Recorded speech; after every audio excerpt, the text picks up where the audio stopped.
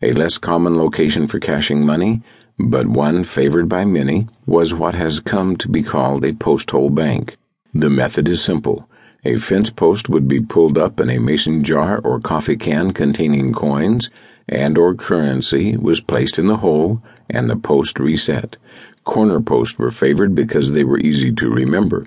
Many early settlers went to their graves without leaving directions to their post-hole banks.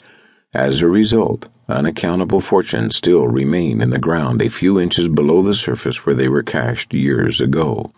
One such post-hole banker was a man named Ed Henson.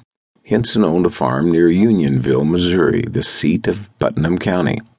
Henson, like many of his neighbors, was distrustful of banks and refused to deposit his money in one. Over the years, Henson earned a decent income from farming. It was also said he had an interest in a sawmill and a freighting company. Over the years, when Henson did business, he preferred to be paid in silver coins. As a result, he accumulated a significant fortune for the times in silver dollars. When family members asked him where he kept his wealth, he refused to tell them.